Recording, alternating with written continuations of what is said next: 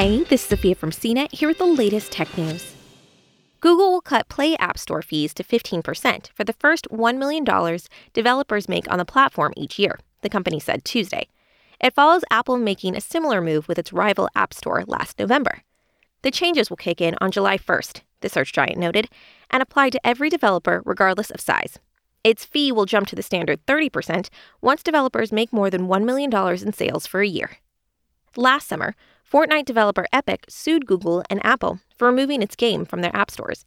Epic added a direct payment service to its Fortnite app, which circumvented the App Store owner's payment system and commission. For more of the latest tech news, visit cnet.com.